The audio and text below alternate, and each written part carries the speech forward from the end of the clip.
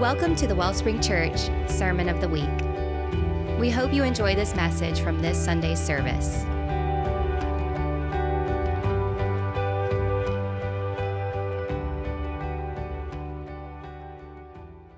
Hey everyone, good morning. Merry post-Christmas. I hope you had an amazing time with family and friends.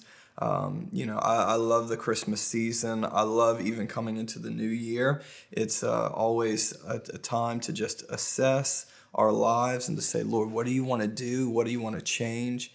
And so I hope for you as you come into the new year is that you are listening for God's voice, what he's saying and what he's wanting to do for your life. But this morning, I want to take about 10 minutes and I just want to share with you just something that's in my heart, even for this upcoming season for us as a church. And so why don't we do this? We're going to open in prayer and then we're going to turn to Matthew chapter 21. But let's pray. Jesus, we love you. We just thank you for your word refreshes us. You are life. You are everything that we need. And even right now, we just invite your presence and your peace, your joy into all the places in our hearts and our lives. And I just ask that you would speak to us and that you would equip us for everything that you want to do in this season. And so we just give our hearts to you. We ask that you would clothe us in humility. Give us ears to hear and eyes to see. And Jesus, you are so good. Amen. As you might know, in January, specifically January 10th, we are going to be opening our prayer room at the church, which will look like Monday through Friday in the mornings from 7 to 8, in the evenings from 6:30 to 7:30. Our sanctuary is just going to be a place where there's worship and prayer happening. And I want to invite you to come and be a part of that. It is not just something we're going to do seasonally. It's actually going to be ongoing for us. I really feel like the Lord has really called and just mandated our house to be a place of prayer. And I believe that just believers and people from all around our region will be able to come and to join in that. And I just believe that it'll be a really great place of unity for the body. And so this morning, I wanted to just talk to you for a minute about prayer and what that looks like. And so I want to start with this is in Matthew chapter 21, and starting in verse 12, it says this: Jesus entered the temple courts and drove out all who were buying and selling there. He overturned the tables of the money changers and the benches of those selling doves. It is written, he said to them, my house will be called a house of prayer. I want you just to say that. Say, my house will be called a house of prayer. Awesome. And so Jesus here is what he's saying is this is the Father's heart. This is, he's saying the Father's house is meant to be a house of prayer. And I believe this is what he was really saying, is that his house is going to be a house of relationship. I believe prayer is relationship with him. Prayer is us not bringing a list of things to him because he already knows what we need, but it is us actually coming and learning his heart, learning his desire. It's us coming and us turning our ear to heaven and saying, Lord, what is your heart? What is your desire? What do you want to do? And then we bring that back to him. You know, I heard one person say, I would rather spend my life being an answered prayer to Jesus than just bring a bunch of prayers to him. Meaning this is that it's easy to bring lists. It's easy to just come and say, Lord, this is what I need to happen. This is what is going on. But the truth is, we can look in Matthew chapter 6, and Jesus actually says, I already know that the Father already knows what you need before you even come and tell him. And I believe that he provides for you. His heart's to take care of you. What he's wanting is to actually have conversation with you. He's wanting you to listen. He's wanting you to talk. He's wanting to commune with you. And so prayer for us is not simply a religious duty. It's not. In Galatians 5, Paul actually says that in Christ, whenever you are joined to Christ, that religious duty, it means nothing. The things that we can do, it means nothing. But it's out of knowing what his heart is that we actually engage in the world around us. Is, the scripture where Jesus says, many will come to me in that day and say, Lord, Lord, didn't I do all these things? And they were great things. And Jesus says, look, go from me. I never knew you. And because he doesn't want for us to live a life where we are just doing for him, but we never know him. We would miss the entire point.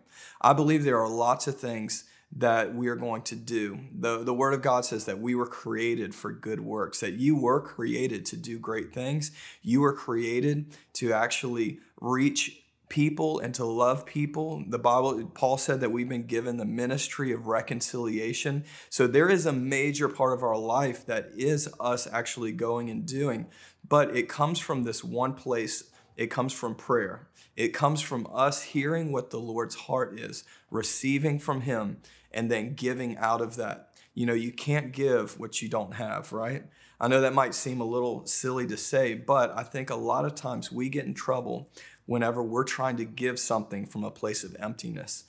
Prayer to me is the place where we come and we get God's heart, we get his ideas, and we get equipped by him. We allow the Holy Spirit to lead us. It's where the place of prayer is where we learn to sit and learn his leadership and his heart, so that as we go, we're not just aimlessly doing, but that we have honed in on his heart and what he's doing. And I believe that's the season that he's bringing us into as a body, is that the reason that we want to have, that we are doing a house of prayer, and I believe that the Lord is wanting us to begin a prayer room, is because he wants us to know his heart. He wants us to hear him so clearly that we are not aimlessly going about doing just things, but that we have honed in on what he is saying and doing, and that every person that we encounter is that the Lord has already prepared our hearts to be able to minister to them and to reconcile them to the Lord. One of my favorite passages is John chapter 15, where Jesus, he says, I'm the vine, you are the branches.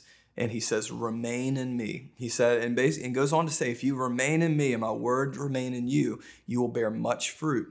And so Pastor Nick preached a message Sunday, and it was awesome word talking about going the extra mile. And he used this illustration, and he talked about that the fruit on our lives is not just for show. The fruit comes from relationship with him, but the fruit is meant to be eaten. It is for all the people around us that are going to come around. And so we only produce fruit by being in intimate relationship with Jesus. And that is prayer. That is our relationship with him. It is hearing his heart. That produces fruit. And whenever we're around people, there's something that we actually have to give. There's been many times that I've gone into leading a small group, just even as a young man, where I'd lead these small groups and I'd go in and there really wasn't a whole lot to give at times. I would be coming and might share a good idea, but there wasn't anything that was directly from the Lord. And one of the things I've learned in life is that I'm not that in ministering to people and giving to people, it doesn't come from a place of just, I know this, or I've read this in the Bible, but it comes from a place where I have received from the Father. And as he teaches me, I teach others. And I believe that's the same life that the Lord has for you, is that you learn from him, you receive from him, and it's meant to be a blessing to everyone around you.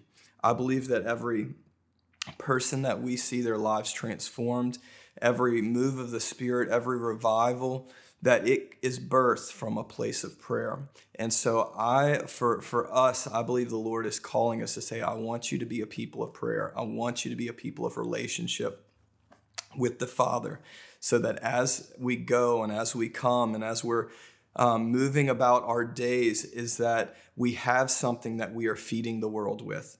And it's something that we are feeding Jesus to the world. And so I want to encourage you today, is that to make space in your life to be a person of relationship, a person with prayer. And if you've been someone where you have made your life just busy and full of works, thinking that you've got to get to God, I would say this: slow down.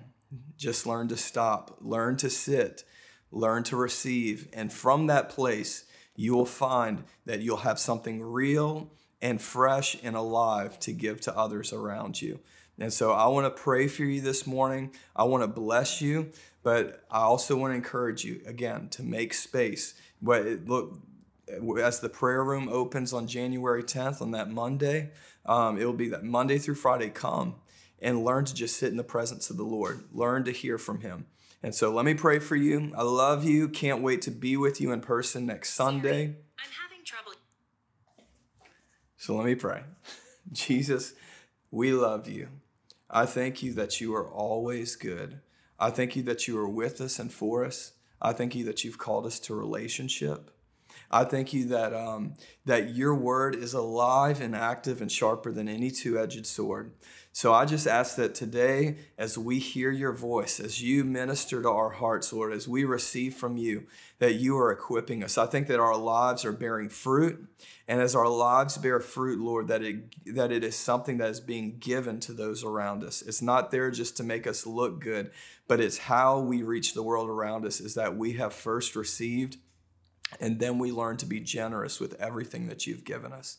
So thank you for your people. I bless them in Jesus' name. I bless their homes. I bless their children, their families with peace and joy. Lord, I thank you that you are teaching them to walk in the righteousness that you have already given them. In Jesus' name, amen.